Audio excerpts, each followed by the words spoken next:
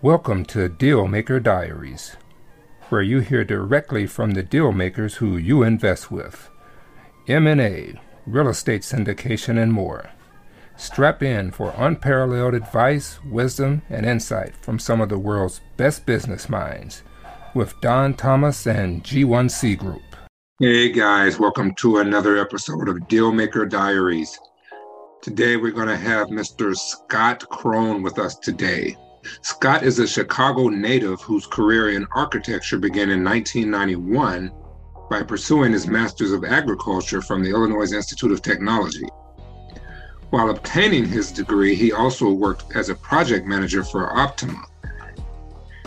During his time at Optima, Krone's responsibilities included notable projects such as the 400-unit Commondale in Deerfield, Illinois, the 40-unit Hedge Row in Winnetka, Illinois, and the 51-unit Optima Center in Willamette, Illinois.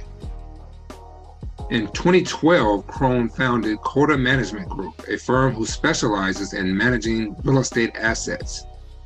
Since its inception, Coda manages a wide range of real estate, including single and multifamily homes, retail, commercial, warehouse, and self-storage, along with multi-use flex athletic spaces. Currently, the platform of investments is in excess of $55 million. Krone has authored High Performance Homes, Navigating the Green Road to Your Dream Home, a book for homeowners seeking to incorporate green technology in their home. Most recently, Scott also founded a revolutionary storage business, the One Stop Self Storage.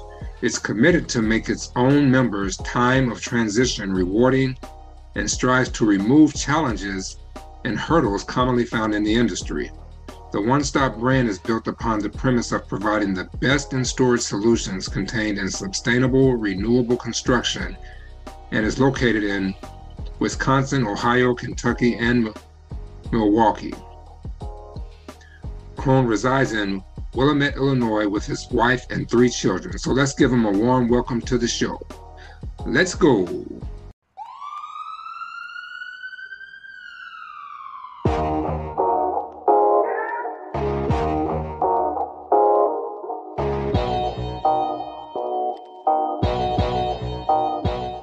So hey Scott, welcome to the show. How are you today? I'm doing very well, Donald. Thanks for having me. Thank you. I really appreciate you joining us today. So It's Scott, before we get started, why don't you tell the audience a little bit about yourself and your background and how you got to where you are currently in this journey? Well, my journey in real estate began getting my master's degree in architecture after I graduated from college. And I was fortunate enough to be connected with a professor who owned a real estate development company, but also did their own design as well as their construction. And it was all multifamily. So my background really was learning the multifamily industry through him. And I was his TA. And so I also worked for him in his office. So, I mean, I was literally, for the 3.5 years I was in graduate school, starting at 7 in the morning, going to his office until 12, leaving, going to class from 2 to 6 or 1 to 6, depending on the day, and then going home and doing homework from 7 until midnight. And so from literally 7 in the morning until midnight, I was consumed with learning the real estate world and multifamily world. And I worked for him for 6 years. And then in 1998, I started our own firm where we were doing development, design, and build, predominantly in the residential side, either in single family, mixed use, or multifamily. And obviously, we all experienced a crash in 2008 and 9, and that's when we pivoted more into the commercial realm of owning multifamily. But also in 2013, we acquired our first building to convert it into self-storage. Since that period of time, I've sold off all my multifamily and have been focusing on self-storage on our investment vehicle. And we recently just started our own company called One Stop Self Storage. So we are now managing our own facilities. Okay, and that first facility that you converted into self-storage, how big of a process was that, and how deep was the learning curve in making that happen and getting that done? Well, I would say there's two learning curves. One, on the construction side and the entitlements, it was a 90,000 square foot building that we had to rezone it. And then we converted it into self-storage. That was very comfortable for me. I'd done that before. I'd done quite a few PUD or entitlement processes with multifamily. So designing something, to me, self-storage is multifamily without toilets and sinks. And so if I can design an apartment building or a condo building, I can certainly design a self-storage facility. Just a lot more simplistic. Learning the business side of the self-storage, that was the bigger learning curve. And it took, we began with that one, and then we did two other ones, and, over a course of, I would say, 4 years. And then once we had that process down, then we started going a little bit more aggressive in the marketplace. And now we have 10 facilities. Okay. And all of those, where are those located, those facilities? Are most of those in the Midwest where you are, or are they spread out across the U.S.? They're predominantly in the Midwest. We have Wisconsin, Illinois, a few in Ohio, Kentucky, and then Maine. Okay. All right, very cool. So I know you have you talk a lot about the practicality of passive investing. Can you expand a little on, if you were going to give pointers or guides to passive investing, what kind of advice would you give to those just getting in the industry? I would say the first step is really identifying what are your goals for the investment. I would say 50% of our investors are doing it for a tax strategy. The other 50% are doing it for the growth.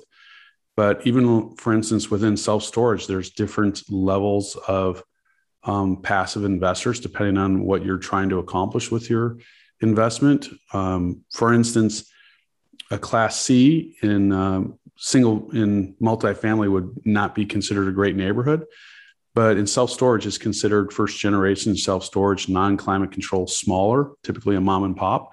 And we equate that to a penny stock. You're just going to get a good, consistent yield out of it, nothing spectacular. A Class B would be more closer to suburban market. It may resemble a Class C, but it would probably be a little bit larger, maybe climate controlled and have a fence around it and paved. All still drive up. And we consider that to be more like a blue chip stock. It's just going to produce, it's going to be a steady producer for you.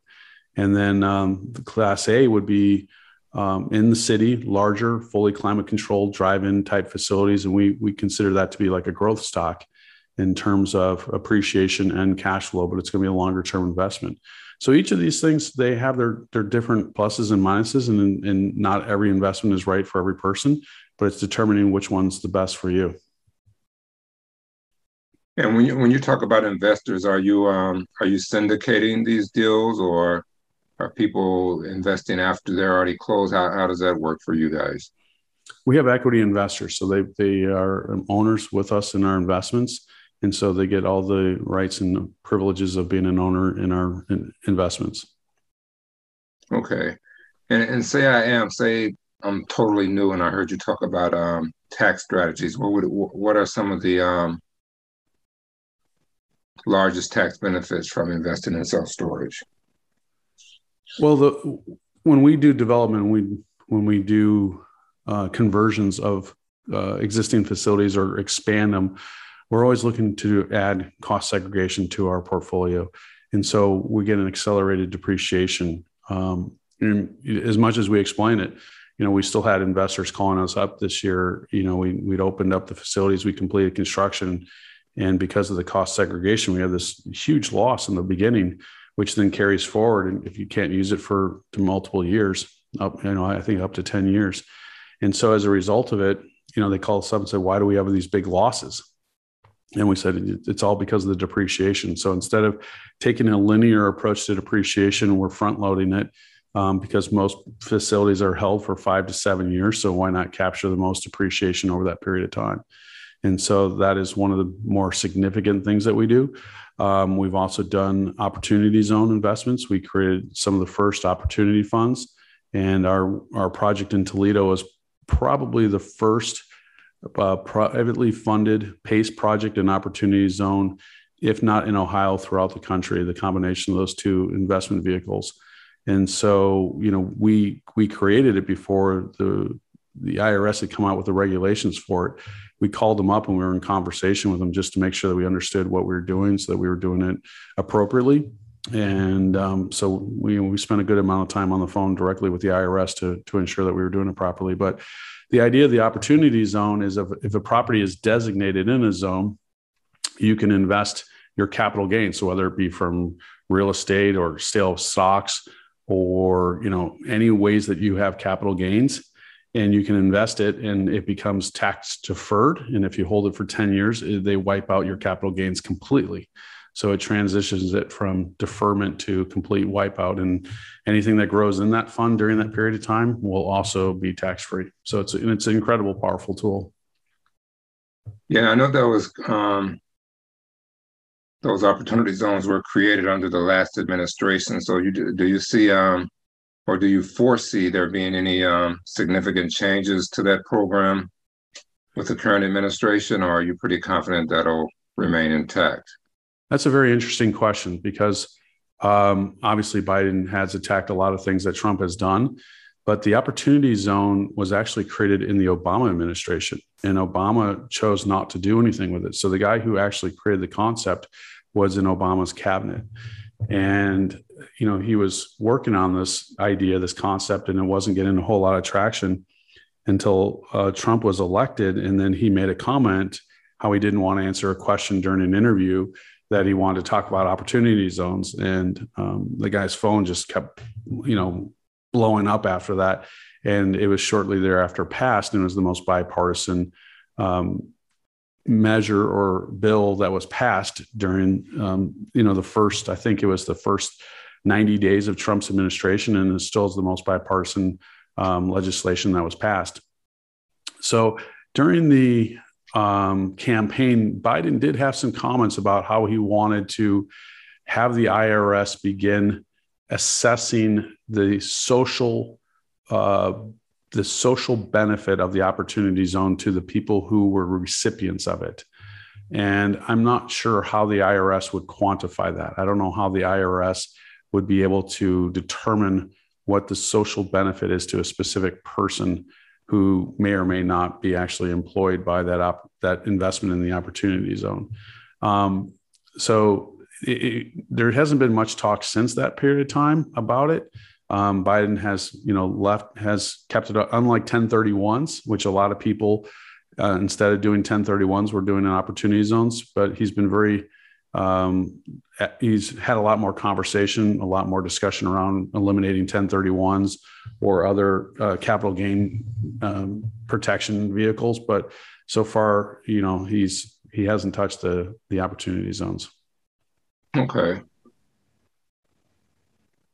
Okay, and getting back to some more specifics about self-storage, what would you consider, what do you think are some of the biggest facts that most people don't know about self-storage that are pretty beneficial to investors? It's a very predictable business model. As much as it is a real estate play, it is also a retail play. But the difference is, in this retail model, it is very predictable. There's spending patterns, and there's also demographics that can support whether or not to invest in a specific area. So we do a lot of due diligence on the market. That was something a lot more than what we did ever when we were doing multifamily. We have a much better handle of what the surrounding marketplace is in need of and what they're willing to pay and those sorts of statistics. So when we go into a development, we have a very good understanding of what the market will do. And so we feel the model is a lot more predictable. Okay. And I hear a lot, well, I don't know if I hear a lot, but I sometimes hear that the market is pretty competitive and it's hard to find good deals because institutional investors are buying up most of the market in self-storage. How much truth is there to that? And if not, how competitive is the market, or how easy or difficult is it to find good deals out there? Well, For sure. I mean, Blackstone, Berkshire Hathaway, Warren, and um, Bill Gates have all recently made significant investments into self-storage. And we're talking like REIT quality type investments. So if you're trying to get into it, one way would obviously be more of a class C or B. And I think, as you move up the classes, it becomes more competitive. But that's also why we do the conversions. I mean, that's why we do the development, because, we're taking buildings that are not self-storage and converting them into self-storage. And for us, we don't see too many other people doing that. There are a few that are building new and then selling them directly to the REITs upon certificate of occupancy. But our model is to develop them, build them up, and then have a portfolio. So our goal is to take that, 10, 20 assets that we have and sell them to a mid-level REIT and get better cap compression. So we're definitely seeing more competition in the marketplace. But, keep in mind that only 10% of the population currently uses self-storage, and it's a very underserved segment of the population. Yeah, I wasn't aware of that statistic. And I mean, that conversion is interesting. So when you're looking at properties or assets to convert, what criteria are you using that would make one asset a good conversion potential? Well, there's quite a few. I mean, one is the size and the shape of the building. We're looking for something between 70 and 110,000 square feet. The more boxy it is, the more rectangular it is, obviously the better. If it's multiple stories, then we're going to want to see it over 3 stories. A 2-story building is the least efficient building type out there in my mind, because you still have to put an elevator, and if you put 3 or 4 stories, it's the same cost for the elevator. So you might as well get your money's worth. And then we also look at the zoning. And the last thing not the last, but one of the more significant things is we do that market research. We do that market study to see what the level of competition is in the marketplace. And that level is square feet of lockers per capita. And the national average is 7 square feet of lockers per capita. But we're seeing, like in Florida and the East Coast, that it's, pushing 9 or 11. I mean, some places in Florida, we've seen it as 13. So those are reasons why we're avoiding those marketplaces. But those are the main drivers, the factors that we look for when we're evaluating a property. Okay, and those studies that you're doing, are you doing those studies in-house, or are those contracted out to third parties who specialize in those? How is that done? Both. So we begin our initial, when someone brings us a property or, says, hey, what do you think about it? It's the first thing I do, just real down and dirty, is I'll put the address in Google Maps. And then in front of the address, I'll put self-storage near space and then hit enter. And then I'll get a sense of how many facilities are in proximity. So, I was looking at, I was speaking in Oakland, or I was attending a conference in Oakland, a Bigger Pockets conference. And this woman was saying how she had this property in Austin and she was going to convert it into self-storage or develop self-storage. And I asked her, I said, well, have you done a feasibility study or market research? And she goes, no, they'll tell me what to do. I figure I'm just going to do it, and then they'll tell me what I need to put in there. And I said, well, why don't you give me the address and I'll do a little research. And she goes, well, there's not too much self-storage around me. There's, I'm sure it will work. So I put it in, and there was like 18 facilities within a mile. And, we did do the research. We did do the radius, we did look more into it for her just before we hired the consultants. And the market saturation was 9. And, and there was more coming online that would have brought up to 11. And we're like, whatever you do not do self-storage here. You'll not get the pricing. Your lease up will be longer. It will just put more economic pressure on your facility. I don't know if she went ahead and did it or not, but those are some of the things that we do to begin. And then once we get further along the lines and we're digging into our due diligence and maybe under contract, that's when we will hire a feasibility consultant to verify and make sure, check that, we haven't missed anything, and we get a better sense of what they feel the market is. And that's a document that we provide our lenders. It's something we provide the appraisers. So it's a very critical document for us to have, is that feasibility study. Okay. All right. Very interesting. And how long were you doing multifamily before you got into self-storage? And you're strictly doing self-storage now, if I heard you correctly, right? That is correct. I mean, I began back in 1991 doing multifamily. And so I sold my last, I try to time the market. I'm certainly not perfect at it, but I sold my last multifamily in 18. And so I haven't owned any since then. And is that specifically because you just find self-storage a much more attractive investment?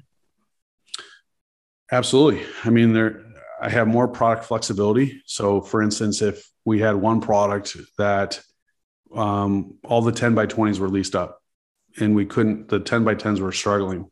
And so we took out the center wall and made those units 10 by 20s, and then we leased them all up. So, we cut down the number of units, but we increased our occupancy. That's not something I can do within multifamily, having that level of flexibility within the marketplace. The second thing is, my cost per door is significantly less. My cost, I can get 400 or 500 units of investment for 10% of the cost of multifamily. And then the next thing is that when I look at the marketplace, my operational expenses are not 55%. They're closer, between 25 and 35%. And we don't have the damage that you would typically find within multifamily or the turnover and those sorts of things. So there's a lot of different reasons why we prefer it. I mean, operationally, it's more cost effective. Our yields are better. We have more flexibility within the marketplace to adapt.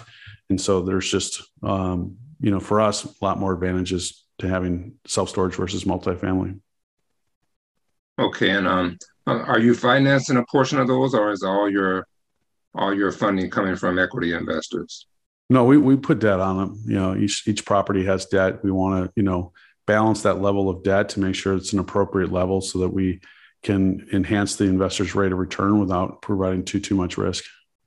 Okay. And is the financing a bit easier than multifamily as well? Because I know when you get into the larger multifamily, a lot of the agency lenders want you to have experience and certain amount of net worth equal to or greater than the amount of the loan. Is that a bit easier with self-storage as well? It's the same underwriting criteria, but keep in mind though that, I can do 8 self-storage facilities for the cost of one big multifamily deal. So, that there's a lot, I can diversify my risk portfolio more so than on one property in multifamily. So banks underwrite it the same. There are banks that's more specialized in it, but if someone's looking to get into it, the SBA is a great vehicle to get into self-storage with an SBA loan. Okay. And just going back a minute to that woman with the Bigger Pockets conference you went to. So it sounds like you guys do consulting as well on. We do. If someone brings us a site and they think they want to develop it, that is one of the things we do. We just don't do our own. We're working on a project right now in Florida and another one in Ohio where we've been hired to facilitate transactions, and one in Virginia. So between Virginia, Ohio, and Florida, we're also helping others develop these. Okay. Yeah, that's very good to know. And you talked about the one-stop self-storage. Can you talk a little bit more about that and how that works? And if someone's interested in joining, can you talk a little bit more about that and expand on that? Well, during the COVID, we kept all of our job sites opened, and we brought online 4 facilities, one in Chicago, one in Milwaukee, Toledo, and Dayton. And the first 3 we opened up with a major REIT, and we saw over a period of time that our costs were escalating almost 40% monthly, and our conversions rates we get a reservation, and the conversion of that reservation into an actual lease was down around 20%. And our facility in Toledo went 6 months, and we only had like 8 units rented. And, they just kept blaming it. The demographics were wrong. And I'm like, well, the demographics haven't changed since we underwrote this whole deal. So that doesn't make sense to us. And so we made it over a 6-month period of time. We made the decision that it was important to move beyond that REIT because of their performance and how poorly they were doing. And so we began creating our own brand, One Stop Self Storage. And our beta test was we opened our one in Dayton under that brand as opposed to the REIT. And that was in Dayton. So we had Toledo and Dayton. So very similar markets, both in Ohio, not too far apart from one another. And in our first month, we had 12% occupancy in Dayton. And, since we brought both of those facilities online, within a short period of time, they're both over 20% occupancy. And that's a growth and a projection that we were not having in our other facilities. And so we converted all of our other facilities over to one-stop self-storage. And we've been able to control our expenses better. We've been able to increase our conversion rate, went from 22% to 77%. And, we're leasing them up at a better velocity than what we were doing under the REIT. And so we just felt that it was a much better situation for us. And so, we spent an enormous amount of money in terms of marketing, getting all the internet drivers, all the certificates, everything along those lines to make sure that we were being directed to our brand and generating our brand identity, and creating the website so that people could go on and log on and do touchless reservations and those sorts of things. Okay. And most of your investors that come in and invest are those people that you've developed through your network over the years, or how have you built your investor network? Well, my first 3 investors were my father, my uncle, and my grandfather. And after we closed the first house, they said, "Do it again and don't tell anyone." And I'm like, that makes me think that I did it really well, and I better tell everybody because I could be limited by what these 3 guys want me to do. And so, it's word of mouth. It's gotten out there. It's talking. I've been fortunate enough to present at different events to make people aware of the portfolio of self-storage as an investment vehicle. A lot of times, I think that mobile homes and mobile home parks and self-storage have always been considered the outlier investments in the real estate world, and sort of the Cinderella, if you will. And now self-storage is certainly coming more to the forefront of the investment conversation because a lot of people view it as recessionary resistant. That was a term that I came up with. A lot of people thought it was recessionary proof. But when we studied the marketplace, we saw how well self-storage performed during the last 4 major recessions. And it hasn't dropped below 88% occupancy during that period of time. And then, continues to rise. And so that's where I came up with the term recessionary resistant, because of how well it does in both the bull market and a bear market. And, I think that is becoming more of a focal point for people, and they're seeing that.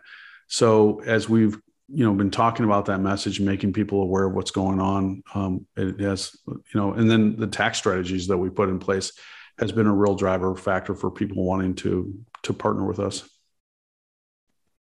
Okay. And do you see around the country, do you see certain markets being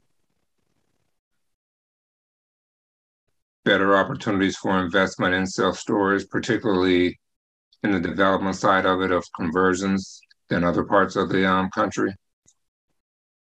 Oh, absolutely. I mean, we're not actively looking in the East Coast, Florida or California or Texas, because those markets are very saturated. But, there are pockets, so if someone brings us a property, then, we'll do the first look over to see, what the market is for that. I mean, we're looking at a 1 and 3 and 5 mile radius. That's how specific we get. That's how granular we get when we evaluate a property. And so, if you tell me, for instance, you're from Austin, that Austin as a whole has a lot of self-storage. Does that mean that there's not an area or two within Austin that could, afford that more supply in that market? Could be. We won't know until we identify that specific location. So when we're generally looking, we're looking for the flyover states. We're looking throughout the Midwest because we feel that the saturation is generally a lot lower. I mean, the highest saturation that we've gone into is 4, and when the market saturation level is 7, we look at if our current rate of supply is 4 square feet of lockers per capita, then we feel that that's a very good market. The lowest we've done is like 1.6. With 500,000 people within 3 miles. I mean, it was just like that for us, that was like a home run. So when we look at, 500,000 people within 3 miles and 66% of them are renters, and the median demographics is $40,000, $45,000 per household, to us, that's a great market. Okay, awesome. And I'm assuming that's allowed you to live the lifestyle you want to live with you and your family. Well, we've been blessed that, I think partly owning my own company, and, there's certainly been some tough times. I mean, make no bones about it. Like when the day that I woke up and the market, I heard that, these major banks went under, and, the first thought was in my mind, I was like, what is it? And I just moved, we just built a home. We, had just moved in, and I'm like thinking like, what do I have to do with my business in order to survive this? How much is this going to impact us? And I didn't realize it was going to be for the next 4 years until we really came out of that. They're very challenging times. And so I've been very blessed to have a supportive wife and family, and so that, we can have the flexibility to pivot and adjust our business accordingly. And so, I'm preparing for another recession right now. I truly believe that we're heading towards a recession, and, a lot of people may disagree with me. I hope I'm wrong. But if I am right, then I think we're prepared. And I'm those are the things that I'm doing, is I'm looking to say, okay, how can we best prepare our company for these things? Okay, great. All right, Scott, so let's jump into the lightning round now before I let you jump off. All right, so sounds good. What book or books have greatly influenced your life?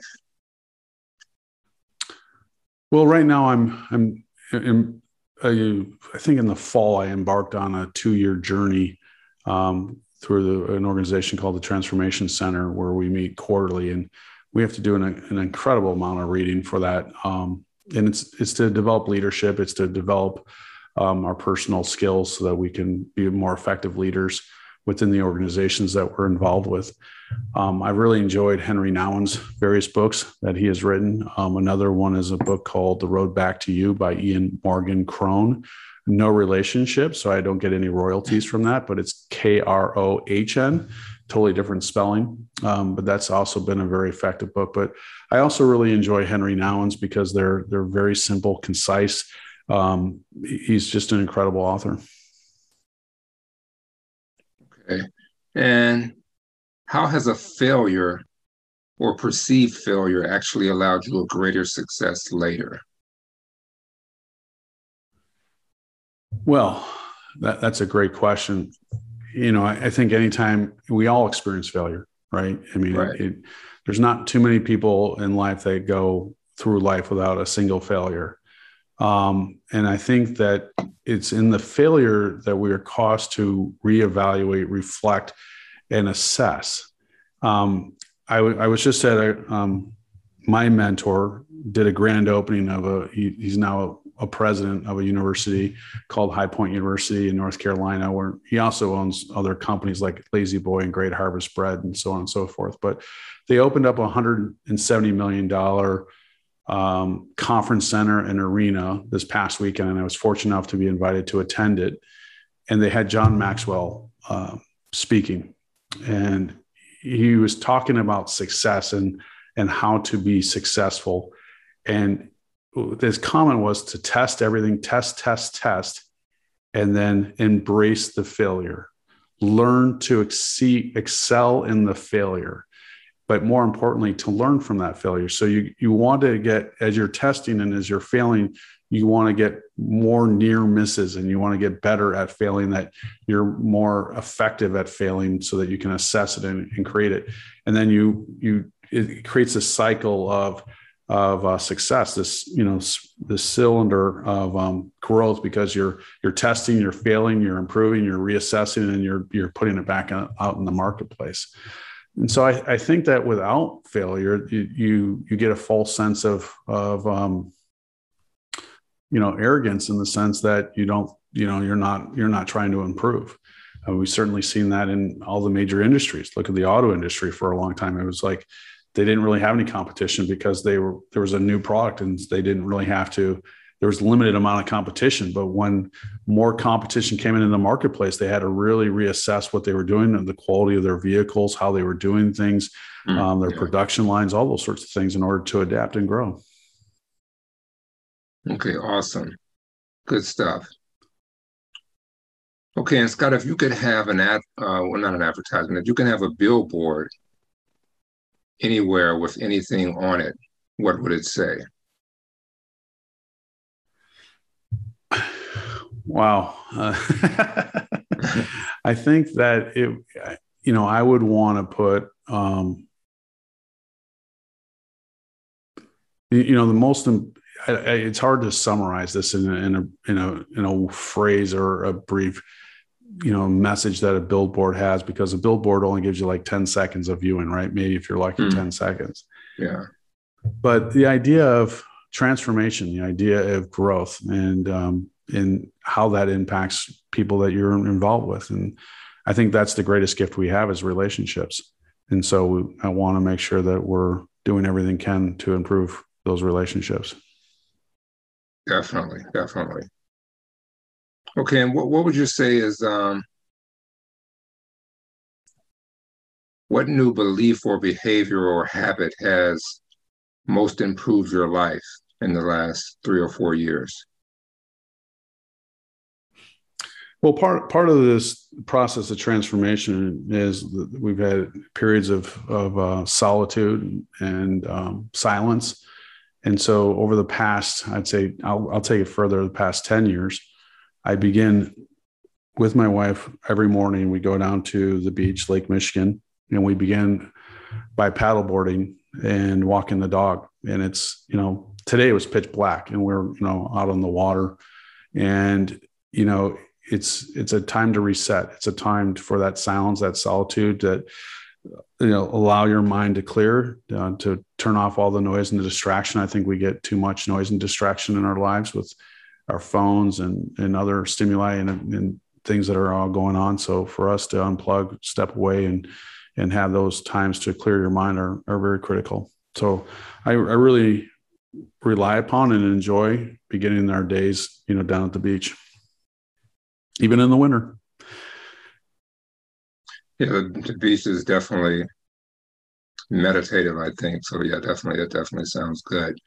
And you've spoken a lot about growth and transformation. In the last 5 years, what do you think what have you become better at saying no to? Well, I think in order to say no, you have to be better at evaluating things. And so I think I've become better at evaluating the situation, so that I don't necessarily have to say no. I can just pull away. So I can identify things that we want to move towards or move away from. And so I think I've become better at assessing that level and understanding what the situation is going on. And perhaps, all the factors that are involved in that endeavor. So, that I think I've gotten better at assessing those things. All right, awesome. And one more for you. This one you'll probably need to dig the deepest. So what important truth do very few people agree with you on?